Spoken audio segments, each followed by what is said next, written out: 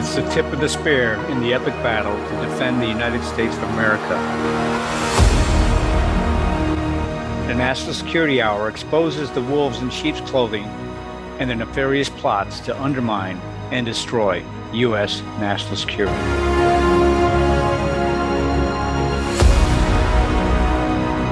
Welcome to the National Security Hour on the AmericaOutloud.news, the talk radio network on iHeartRadio, where you will hear Voice of Freedom, the outlawed truth.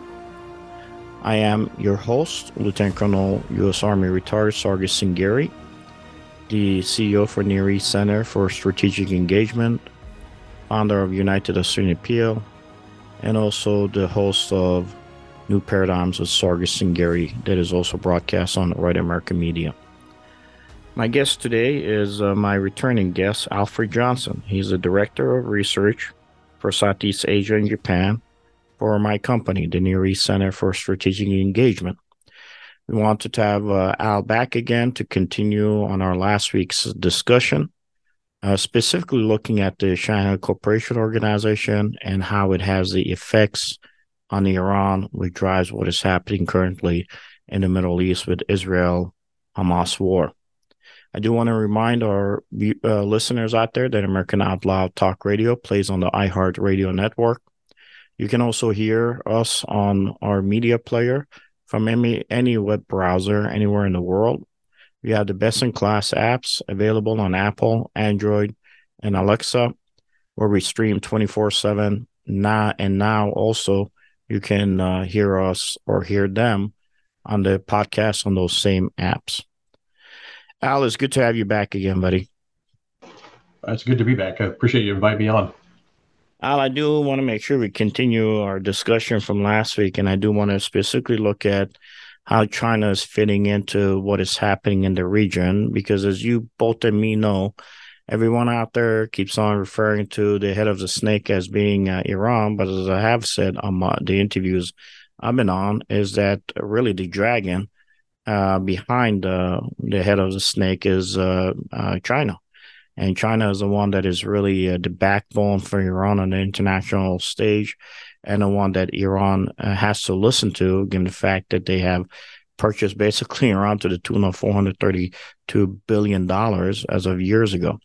But I wanted to have your take so we can tie this together. As why is it that we're having some struggles in the region for people not understanding that this may be heading to a much more of a wider regional war and possible global war than everybody has realized?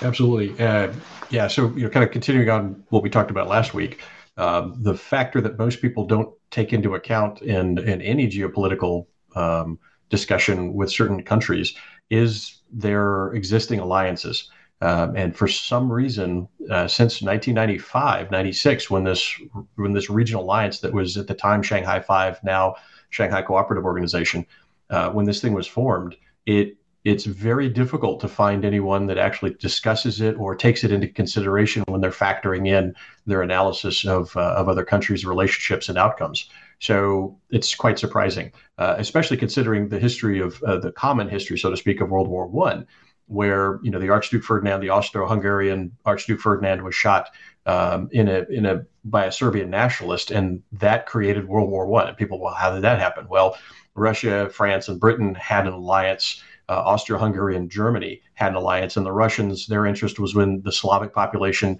and the Orthodox Christian groups, the Eastern Orthodox Christian groups in Serbia. And so when Austro-Hungary responded to Serbian nationalism, Russia got involved, and that kind of triggered this kind of cascading event that then, saw even the U.S. get involved. Japan was involved. They were on the side of the Entente on Britain and France. And so everybody, pretty much the First World War came about because, in some part, because a lot of people didn't recognize all of these alliances and entanglements and how that would affect, the kind of this cascading thing. So from a very small event, an assassination, we have, literally millions dead 4 years later. And the potential for that to occur again is very high. And again, because most people are not looking at the alliance that's already set up, and it has been working since 1995, and that is the Shanghai Cooperative Organization. For those people that don't know, we'll do a quick review of it. in about 1995, China and Russia got together and created at the time what was called the Shanghai Five, and it created this axis between Russia and China, this internal line of communication, trade, technology, and security. With Russia, some of the former Soviet, what we call the stands, right, Tajikistan, Uzbekistan, Waziristan, that sort of thing, between Russia and China, and had them cooperate and work together. Now, what was the charter? The charter was to combat U.S. What they saw as U.S. hegemony in the world, right? The unipolar, or the unipower that was the United States at the time after the fall of the Soviet Union. Soviet Union was greatly reduced, and they reached out to China, and China reached out to Russia to create this alliance so that they would be strong enough to be able to combat the United States in the mid-1990s and kind of begin to counter the U.S. moves globally.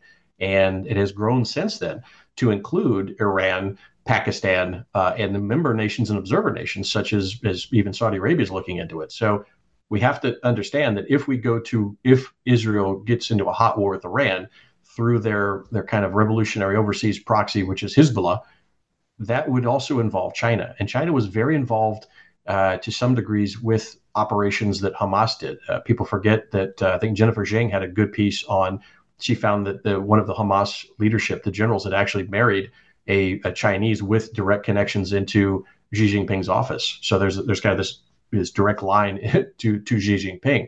As I mentioned last week, the Assyrian president and his wife visited China for the Asian Games and left their children there, saying, well, there's now conflict in the Middle East. They're safer here and they need to understand Chinese culture. That's a huge shift. And that we're not taking account that these nations are aligned with the Shanghai Cooperative Organization. And the other thing I'd point out is that Russia, China, and to some degree Iran have conducted annual exercises, which do security exercises. They'll practice counterterrorism. They practice various military exercises. These large-scale military exercises have been ongoing with Russia, China, and then the other nations participating. And there's already a framework in place between Iran, Russia, and China. So a war with Iran would bring in Russia and China. And I would remind people that during this escalation in the Middle East, the Russian President Putin said that he made a public statement that the U.S. ships in the Black Sea are within range of Russian missiles, and then he ordered the aircraft. According to open source intelligence reports, he ordered his aircraft to maintain visual presence or visual sighting of any U.S. assets in that area.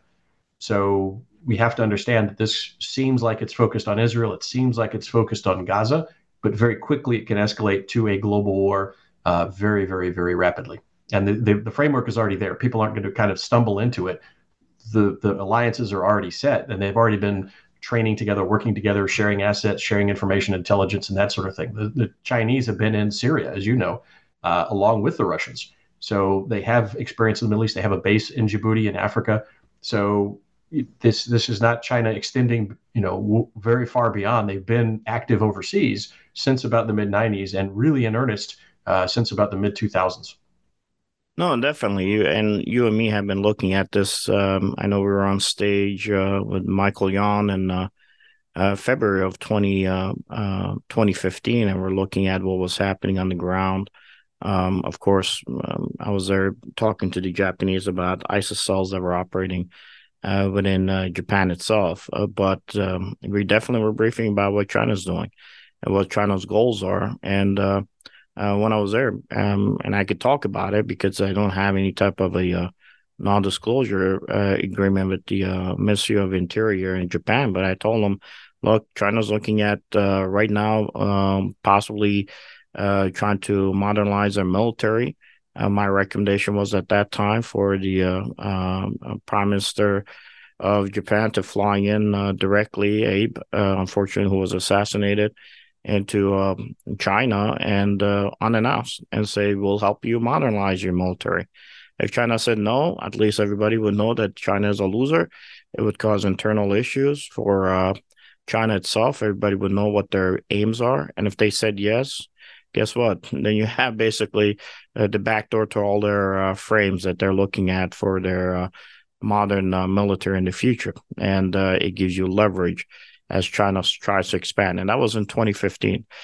And I don't believe that even the ambassador that we had from the U.S. at that time had the ability to even pass on information like that, because nobody was really looking at what China's trying to do with the SCO framework. But we had also, you and me, looked at this long before. And I know you mentioned Jennifer Zhang, and this is the second time you mentioned her last week too. But for those who don't know who she is, she's actually a director of China's governmental and societal affairs, also for the Near East Center for Strategic Engagement, and she has her own podcast that she does on a YouTube channel, and I think it's wonderful as far as information that she's able to provide. So if you all get a chance, definitely take a look at her material. Again, this Jennifer Zhang with Geng at the end of it.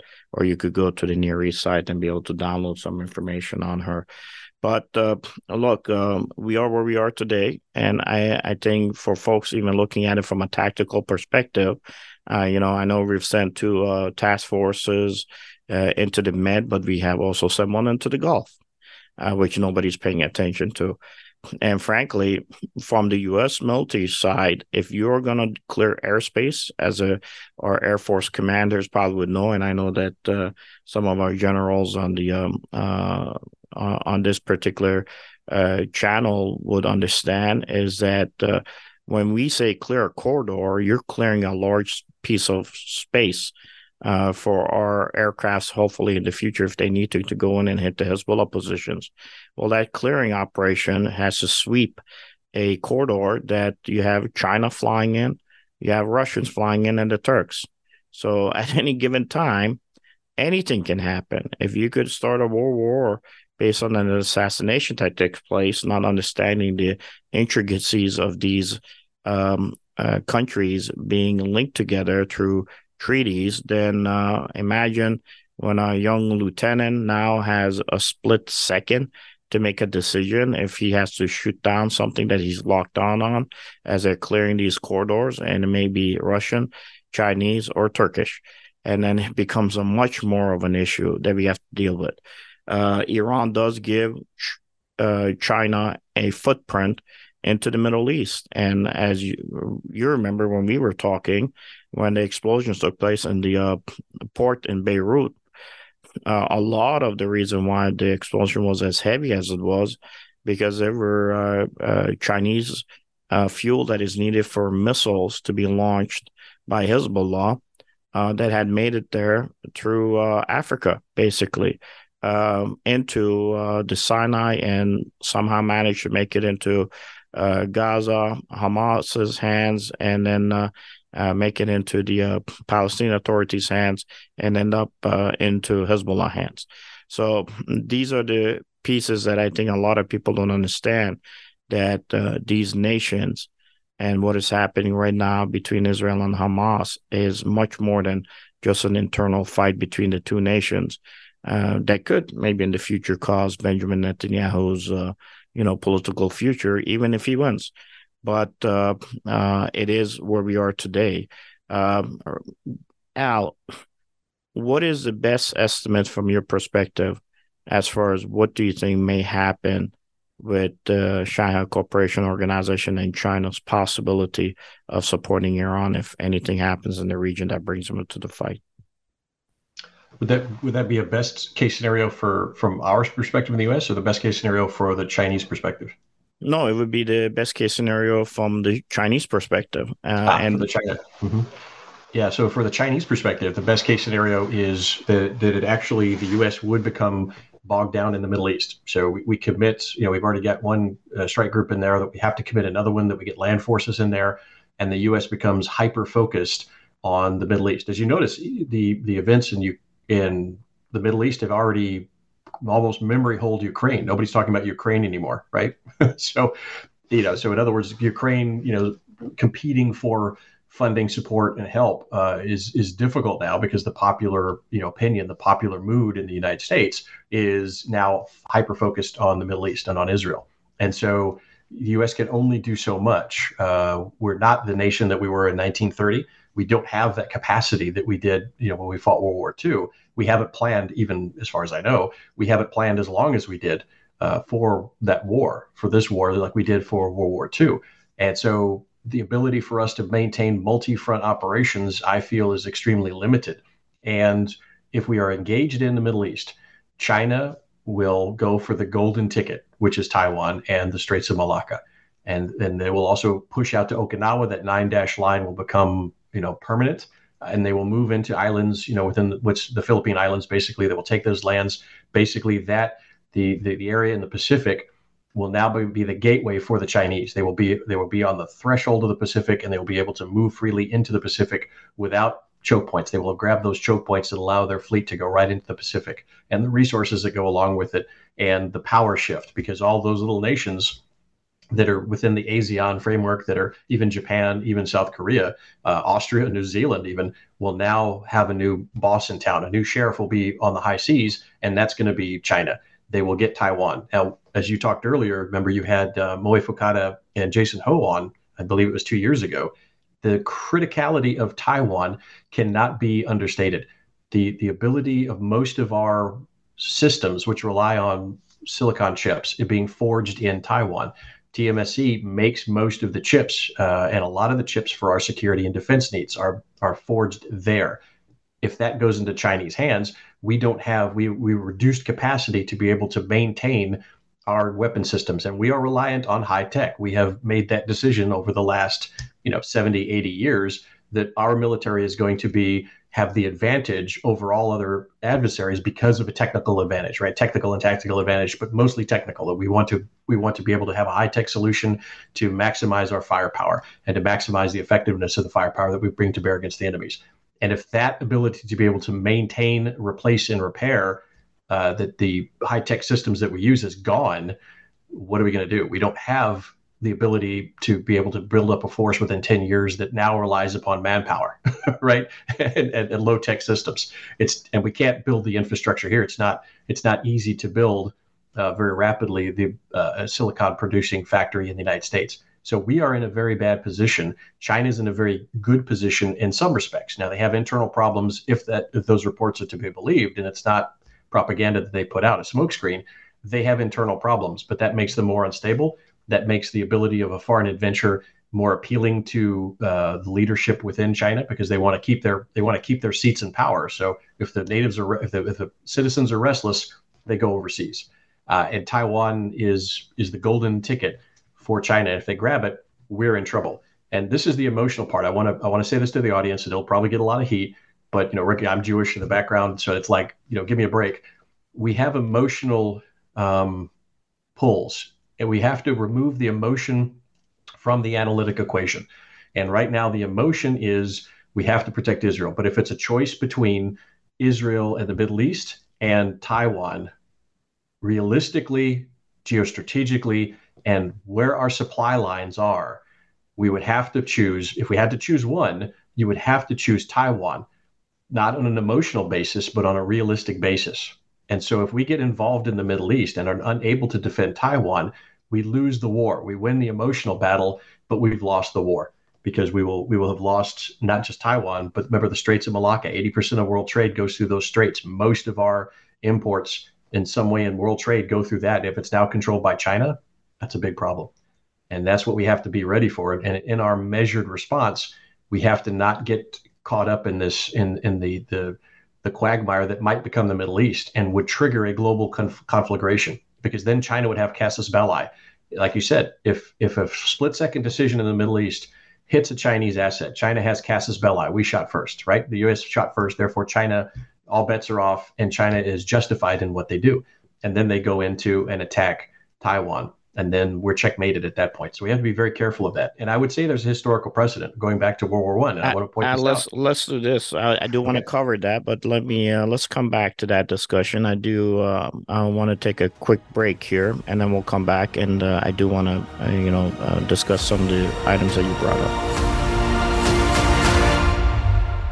World-class care from doctors you can trust, all from the comfort of your home. That is One Wellness. Dr. Peter McCullough and his team at The Wellness Company launched the One Wellness membership to provide free monthly supplements and unlimited telemedicine access with doctors that share your values. Be a part of a revolutionary new healthcare system that puts your health and well-being above the interests of Big Pharma's bottom line. It's the way healthcare should be. Go to OutLoudCare.com today and use code OUTLOUD for 25% off your first month of One Wellness. How can you improve your odds of staying healthy? The answer is stay healthy with Cofix RX. Who's got time for a cold, strep, a flu, HRV, RSV, or COVID anyhow? Cofix has some great news. Besides being featured as a top 5 product in the drugstore news, we completed the protocol that you've heard Dr. McCullough talk about. Cofix RX is already famous for a powerful virus-hostile nasal solution, and now we have a throat spray too. Crush those nasty germs before they become a problem. With known antiviral support ingredients like povidone iodine, xylitol, and vitamin D3, you can feel a little safer.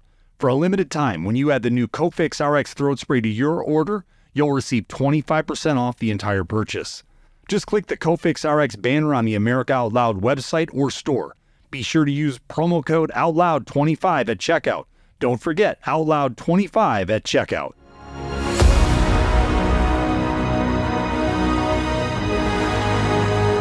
Welcome back to the National Security Hour. I'm your host, Lieutenant Colonel Sargis Sangari, U.S. Army retired. My guest is Alfred Johnson, who's the Director of Research for Southeast Asia and Japan for the Near East Center for Strategic Engagement. We are talking today about the issues of the region and what is happening in the Middle East, and specifically the biggest piece that is, from our perspective, that people are not looking at is the issues of the Shanghai Cooperation Organization, or Shanghai Cooperative Organization, as some call it. But I do remember that when we had initially talked, looking at where China was going to expand, and fast forward to when Michael Young and me actually met with the resistance groups out of Burma. I came back and gave a white paper to the National Security Council in January of 2018, and it was looking at a geostrategic location and wanted desire for China to go in to be able to control the shipping lanes that the United States has now under its control, which has given the U.S. an ability to be as strong as it is at the global level with leverage against China and Russia and other nations. So when I was there during the 17th to 23rd January 2018 visit in northern and southern Thailand at that time, portion of what I spent my time when I was looking at the regional strategic assessment there, I looked into the causes and of the crisis that has in the past alone almost led to 65,000 people being forced from their homes and almost 6,000 killed. And we were looking specifically at what was happening in Burma. And then come to realize that at that time, General Halang and the Burmese army were behind what's happening in the Arakan region, which is a remote and impoverished region in the far west of the country. And then China held the answer there, because Arakan was the home of the largest Chinese expansionism project within the region, and this was a Chinese government consortium known as CITIC, or the China International Trust Investment Corporation, which at that time was basically streamlining a $14 billion project into the region that was centered on a couple of towns there to build a deep water port for its oil exports. And of course, in there was the Strait of Malacca that you mentioned, Al, going back in our last segment. For our folks to understand that the fight that is taking place today is significant, because China's economy, as it's looking at today, falling, is still dependent on oil out of the region. And if this gets pushed to a point where you have now embargoes being sent in by the Arab League and fights taking place where possibly, as even some American congressmen and senators have said, you need to go ahead and target the Iranian oil platforms, you have now put China in a position that you have given it no other opportunity or way out for its old survival to really get into Taiwan, to take the chip technology that we have to use as a leverage to reset the stage for his benefit. So it seems that we're actually going towards war more because of the needs of the folks currently in the administration here or in the Middle East or in Asia than we were trying to avoid it under the previous administration. Just want to make sure that our audiences was aware of why we have referenced Strait of Malacca, and then I give you the floor, Al, to kind of try to tie this in together for the larger picture of the worst case scenario being executed. Yep, thank you. Appreciate that. Yeah, and going back to Burma that you mentioned before with General Jiang in the Arakan region, so they needed that deep water port and then the oil pipeline to go up into China so that they didn't have to transit their ships past that Strait of Malacca. They had that internal line of communication. They're shortening their lines of supply. And they've also done similar projects with ethnic cleansing also. So they were ethnic cleansing the Rohingyas in there using their puppet General Jiang of Burma to ethnically cleanse Rohingya. And that created a refugee problem for Thailand, where we had a number of Rohingya now that were crossing the border that were moving into the south, and the south of Thailand had its own issues with a Muslim insurgency or radical Islamic insurgency in those three provinces. So it had this kind of cascading effect in the region. And who won? Well, China wins. So it additionally destabilized the south of Thailand, forcing more assets onto them. They had to focus on the south. The international community only focused on the Rohingya refugee problem, and China wins. They still got their deep water port. They ethnically cleansed the area, and General Jiang, got his pockets lined, and they had a stronger presence and control group in Burma, and because they had depopulated the Rohingya and were able to repopulate it with their folks. The same happened in Sudan. There's North and South Sudan.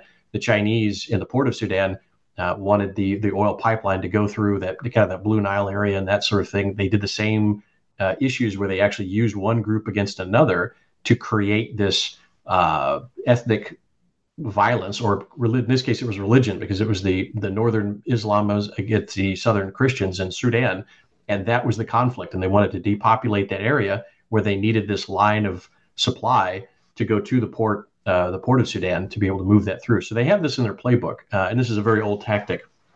And so they can take that to the next level. And are we seeing something similar within the Middle East now, where they're using this, and where are these refugees going to go? We talked about this last week, but I think I need to bring it up again this week, is that you have 2 million Palestinians in Gaza.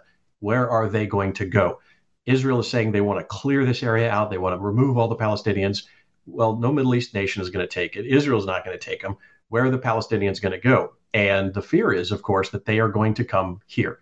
There are, the U.S. has actually had, Michael Yon is down there in Panama right now at the Darien Gap. There are 3 camps being built. One large one was being built. Mayorkas actually visited it, and the U.S. put more funding into it. It's a much larger camp, has a huge flow through there. There's 2 other camps being built right now that will facilitate the flow. The Chinese are building a bridge. The highway is getting expanded, so you can actually now, instead of crossing this dangerous filter, which is known as the Darien Jungle, the Darien Gap, which actually takes a lot of effort and energy to go through, and a lot of people don't make it. They are now making these camps. They are now facilitating a much more of a volume of refugees that can now come straight up through into America. And do we want 2 million, 1 million, or even 500,000 Palestinians unvetted here that are coming from this conflict, that have an axe to grind against Israel and, as they see it, the Jews? And so they'll attack American Jews, and they see evangelical Christians as supporting Jews. They see as America as the puppet master for Israel. That's how a lot of Palestinians see it. And they will fall into groups here that are already anti-government forces, and they will be a very serious internal security problem. And that is, to me, that's the worst case scenario. And then again, we are focused more internally. We'll be focused in the Middle East. We're focused on Ukraine. What is left to guard and protect the real prize, which is Taiwan, which we need to be able to function in our modern society? Where is that? And that's the problem. That is kind of the worst case scenario. And again, we kind of look like Austro-Hungary at this point, right? So Austro-Hungary, got hit. The Archduke Ferdinand was hit under international law. They were assassinated. They had the right to kind of go in and prosecute the criminals that did this, or the nationalists, the Serbian nationalists, ultra-nationalists that did it. And yet world opinion quickly turned against them. The U.S. needs to recognize we're almost in that same position. Yes, it may be justified to go in, but very quickly world opinion can shift, and it can shift against the United States. It can even shift against Israel, depending on how the conduct of the war goes on. And so at the beginning of the Austro-Hungarian moves against Serbia, most people supported them. The British press was for them, but almost overnight, it quickly shifted. And so it became a bad issue. The press flipped against Austro-Hungary, said, you're not justified. Russia said, we're going in. And that just set the cascade of events in motion. And that same mechanism, that organizational structure, is still here today. And it's even more so in the form of the SCO, because they have been working together. They have been doing drills together. They have been sharing information. China has been doing operations in the Middle East and globally. I mean, they're down in Panama. They have Panama Canal. They've got operatives on all sides of the Panama Canal. There's another person we can't really talk about that should be coming out shortly. In the Central and South American region, there is a huge Chinese presence and increasingly growing presence of folks from the Middle East and from North Africa that are moving into that area and then can move up here. We have the Panama Canal there. That's vulnerable.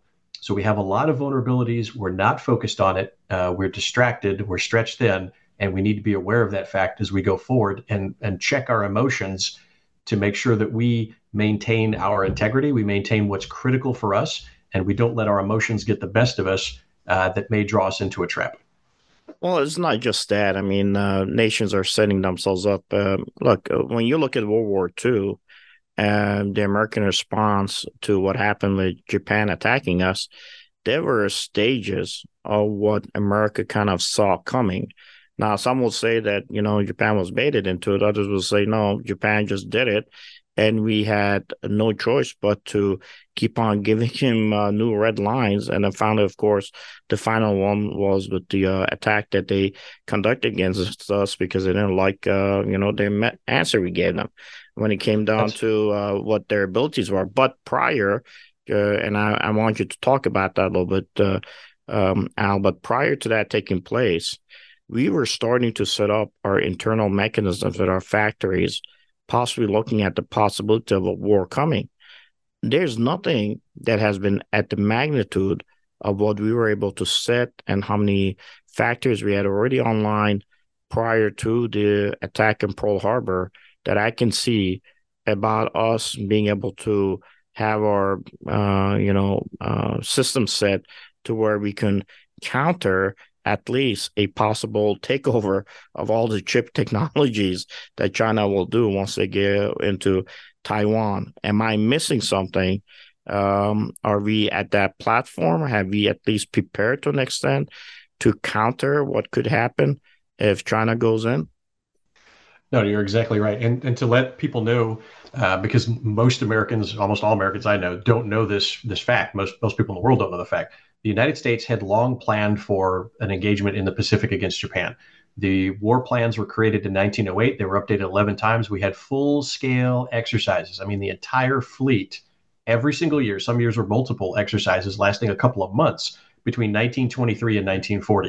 1940 was a little reduced because we had operational assets that had to move into the Atlantic. But this was a full-scale exercise. And then during 1930s, there was the buildup. So in 1930, there was only roughly 6 or 7 private shipyards that could make warships. That increased to over 100 by the time 1941 hit. So we were expanding our industrial capacity. The military planners that worked both the Army and the Navy looked at the industrial capacity of the United States to be able to engage in War Plan Orange, to be able to engage in this. And it was validated by yearly exercises, all hands on deck. Sometimes the Army was involved, the Army Air Corps was involved, the Marines were definitely involved. And this was training to the plan with non-notional massive exercises to figure out the equipment we needed, what worked, what didn't work, what we have to project in to build the next 10, 20 years.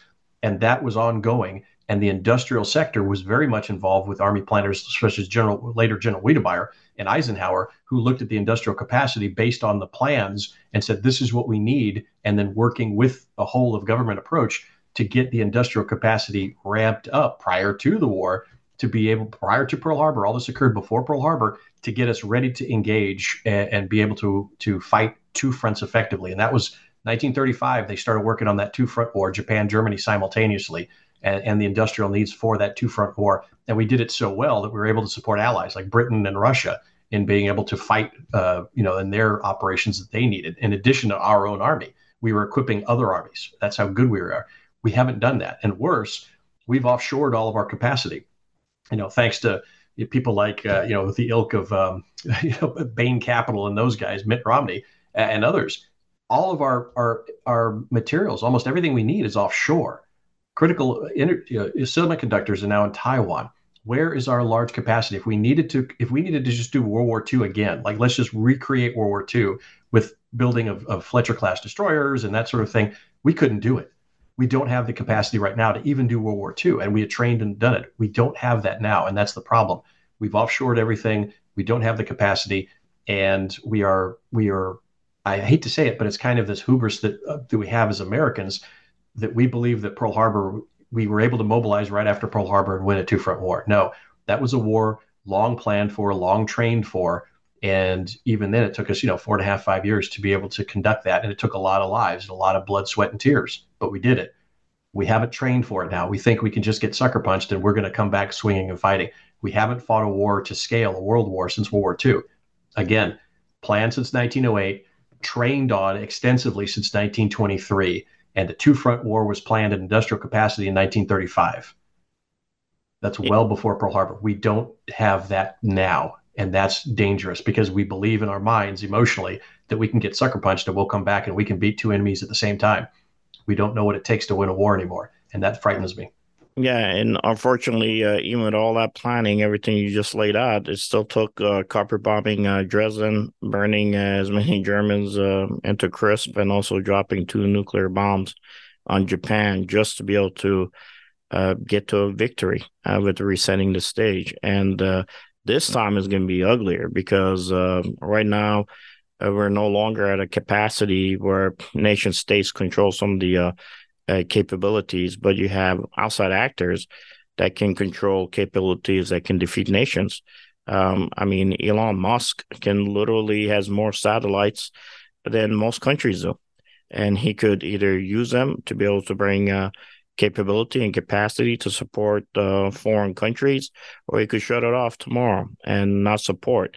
And the same goes for others that are out there that have the abilities that nation states don't, which is one of the reasons even some of our allies out there have worked with us in the past to counter China. But at the same time, as India has helped us to counter China, they have helped basically save the Russian economy and prop it up to where it's starting to recover based on how they've supported it, especially with the purchase of oil and other requirements and supporting with the weapons they need to be able to fight this fight. With that said, I want to remind our audiences that my shows go to podcasts typically 1 or 2 days after the broadcast is heard on Talk Radio. You can also hear them on Spotify, Stitcher, Pandora, and iHeart Podcasts, and many more. Be sure you subscribe and rate the show on Apple Podcasts for me, and also be sure to make American Out Loud or AmericaOutloud.com your daily stop for the latest news and happenings. We all must do our part and share the stories, the articles, the videos, so that we can help secure America's future. Al, we're going to take a short break, come back, and we're going to try to discuss where are we going to be able to, given where we are today, to project our abilities to where United States can at least keep its head above the water if everything goes haywire in the Middle East. With the rise of independent media, we are now AmericaOutloud.news. For the genius of the United States is not found in its executives or legislatures, nor its ambassadors, authors, colleges, or churches, nor even in its newspapers or inventors. The genius of the United States is we the people.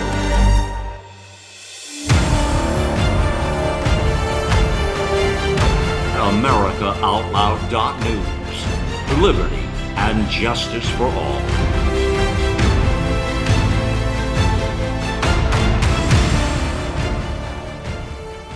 Millions of Americans are needlessly suffering from the long-haul effects of the toxic spike protein. Dr. Peter McCullough and his team at the Wellness Company designed their spike support formula to counteract harmful spike protein from COVID-19 and vaccines so you can feel your best. Go to OutLoudCare.com today and use code OUTLOUD for 25% off your first order.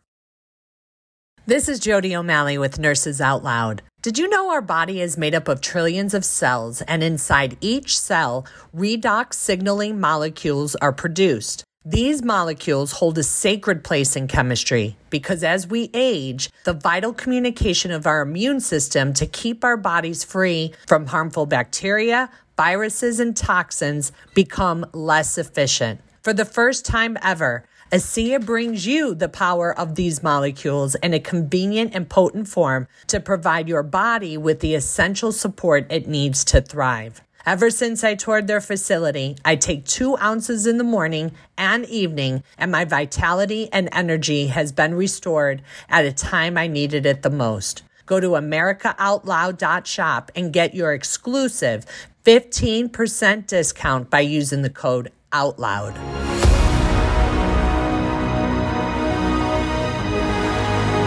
Welcome back again to the National Security Hour. I'm your host again, Lieutenant Colonel Sargis Sangari, host of this particular podcast and also the host of New Paradigms with Sargis Sangari, which airs on Mondays and also re-airs on the Right American Media every Wednesday. I'm here talking to my friend and colleague, Al Johnson.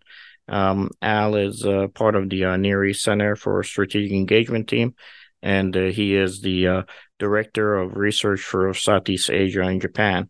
Al, I do want to take a look at exactly how China has been able to maneuver its footprint, especially in the region. With what is happening between Israel and Hamas, China, of course, came out in support of the Palestinians.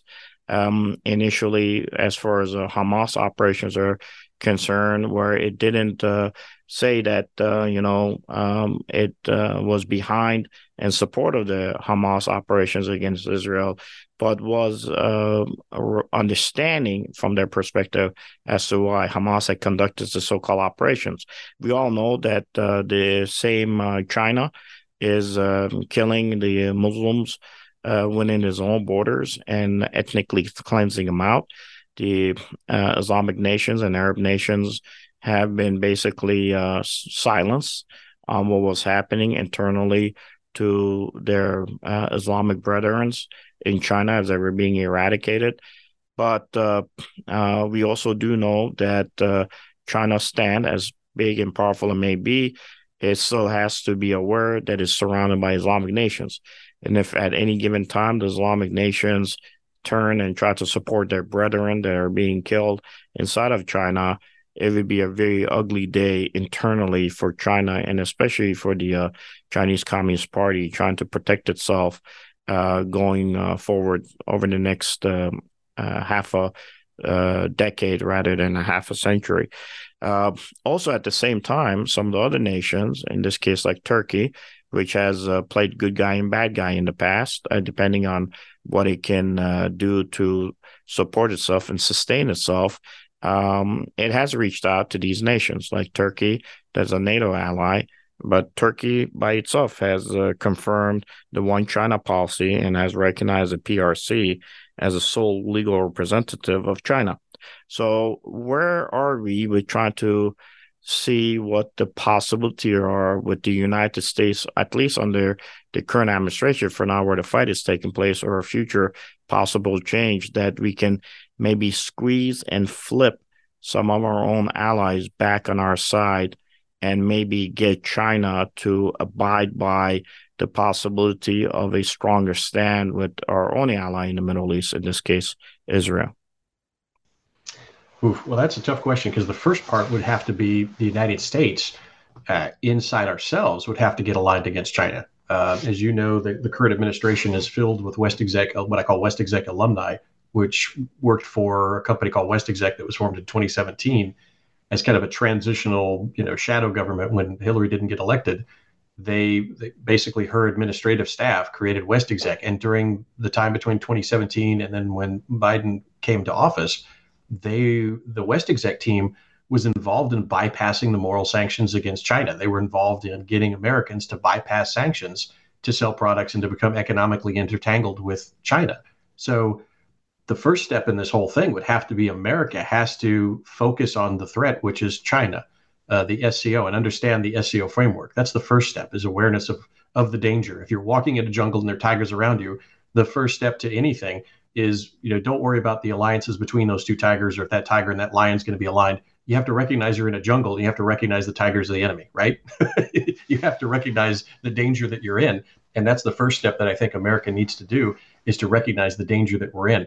There are some measures that have come out domestically, a few things with State Department they're almost, I hate to use the word placebo, but they're kind of a placebo against China. There's not meaningful, they're not real effective measures to be able to counter the Chinese militant expansionism and the influence operations that are here in our own soil. So that's the first step. The second step, as you said, like with Turkey's a wild card. Turkey is NATO, and a lot of Americans will take it for granted. Well, that's in our column.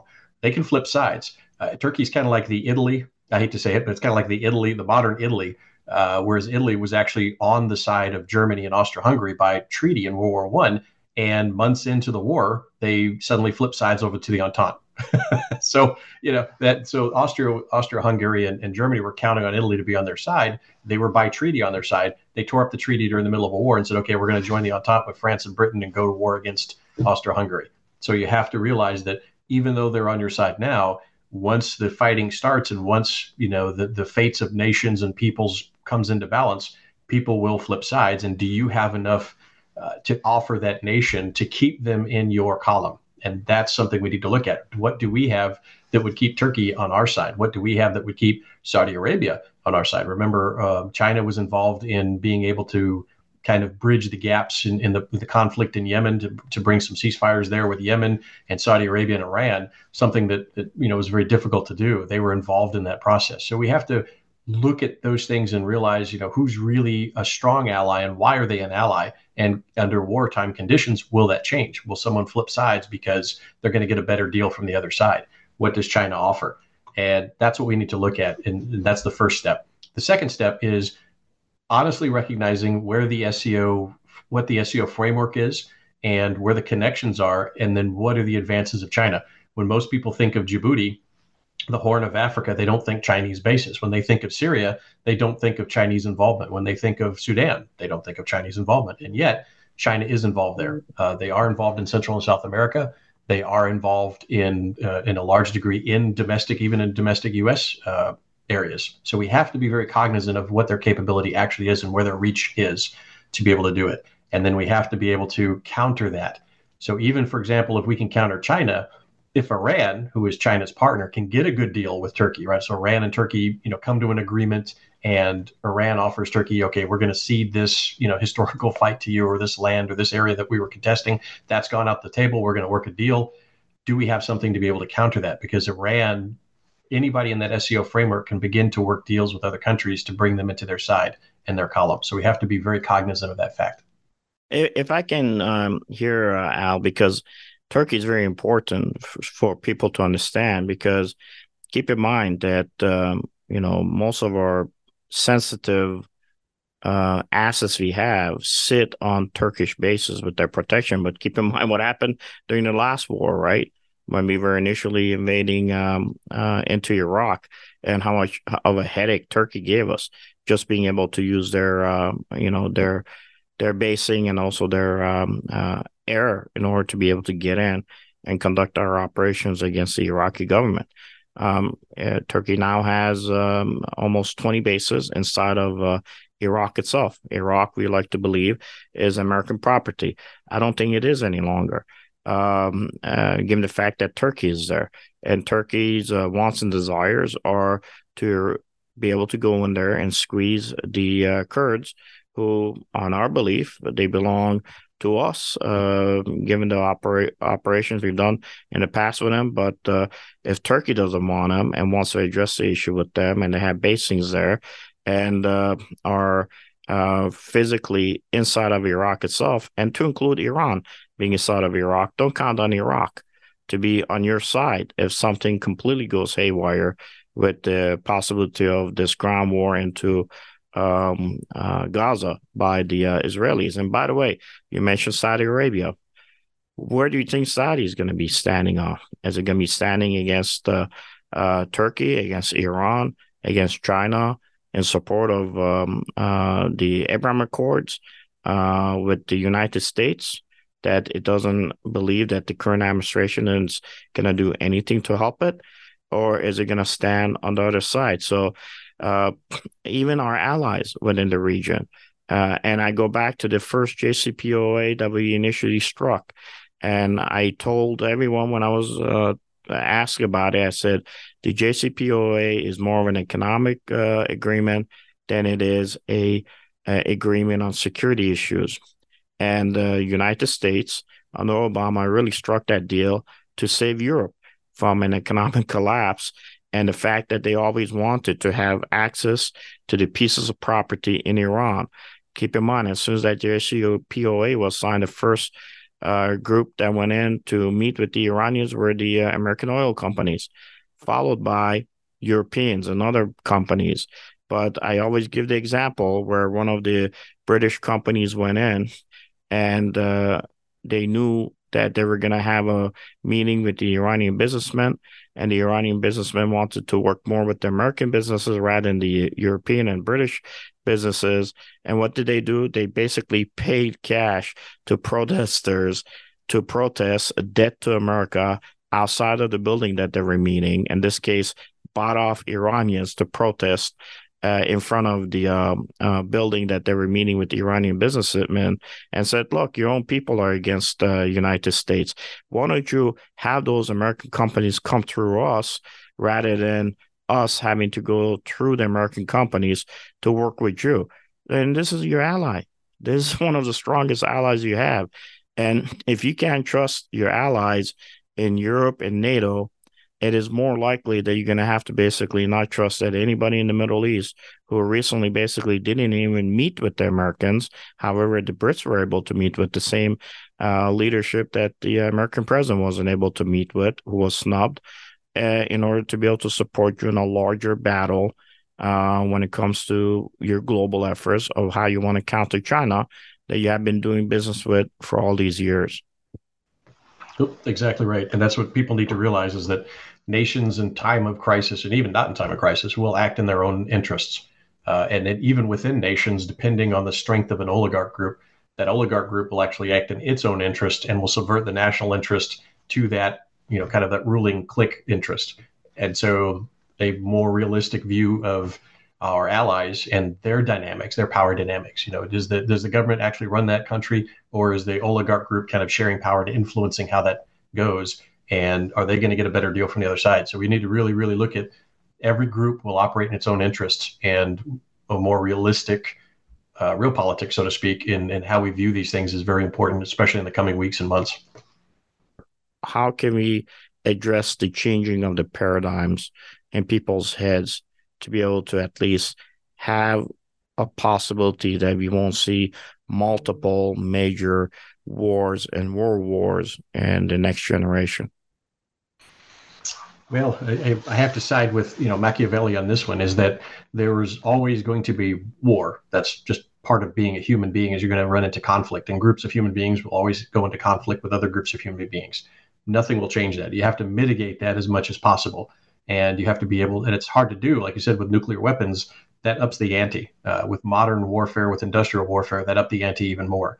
So looking at kind of this evolution of warfare and understanding that there will always be conflict, the last 70 years has been kind of a managed low intensity conflict. And so there was all these little boiler or kind of steam valves that were going on with small wars, brush wars, proxy wars, that was designed to kind of alleviate kind of that pressure for conflict without going nuclear. In today's environment, that might be tougher. As far as Iran, I would point out two factors. Number one, two nations have really supported the Iranian nuclear program. Sadly, one is kind of the Americans, right? In other words, we allowed the ability for Iran to do that. And that was Susan Rice and her kind of program, a little over 10 years ago. And that's kind of been continued now, that we weren't very serious about stopping Iran's capability from developing nuclear capability. And so we have some blame in that on our side. The other is, of course, China. Remember, they're partners. And the second part is of course, North Korea has nukes. China facilitated, of course, North Korea. China facilitates the proliferation of nuclear weapons. And that's one thing that we don't do. We have to call out China when they proliferate nuclear technology or they proliferate some weapons of mass destruction capability to be transferred to another country. We need to call that out. The problem is that we are so entangled economically with China, we don't do that. We have kid gloves when it comes to China because corporations and oligarchs over here make a lot of money in Beijing. That's a big problem. We have to disentangle ourselves economically from China. We have to get off the slave labor state model where we use China as a slave labor state for cheap products and massive investments that make wild profits. We have to get rid of that because otherwise we'll never be able to do the effective measures to contain it and to stop this kind of aggression and nuclear proliferation. The other part is I would be very hesitant for any intelligence assessment that's coming out publicly about what the weapons capability of Iran is. Why? We were shocked by Iran and Pakistan suddenly having nukes. Remember, they both have nukes. This was something no one thought, especially Pakistan. They didn't think that was within their capability. So very rapidly, they had nuclear capability.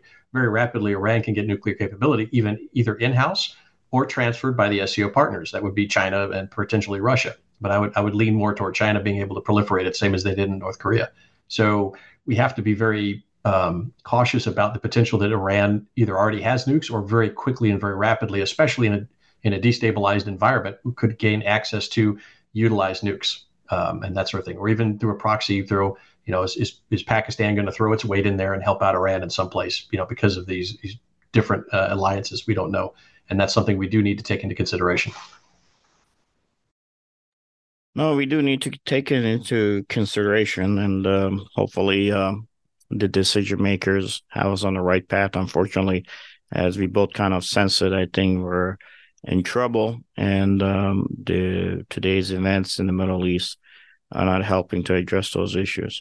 Al, I do want to thank you for coming here and sharing your thoughts with us. It is always wonderful having these discussions, and hopefully our discussions do help enlighten our viewers a little bit more as to the intricacies of what is happening with how the nations of the world have entangled themselves in this web that they cannot even seem to be able to get out of. So maybe they're looking for a new world order. What that is going to entail, who knows, because we're not the decision makers, but it will entail war. We know that. I want to remind our audiences that you can find out more about my show and get all the latest podcasts if you go to the menu navigation bar at americaoutloud.com under the our show or schedule. You will then be in the know. Also, I want to thank Al and all our audiences for joining us on the mission. The National Security Hour is a tip of the spear in the epic battle to defend the United States of America.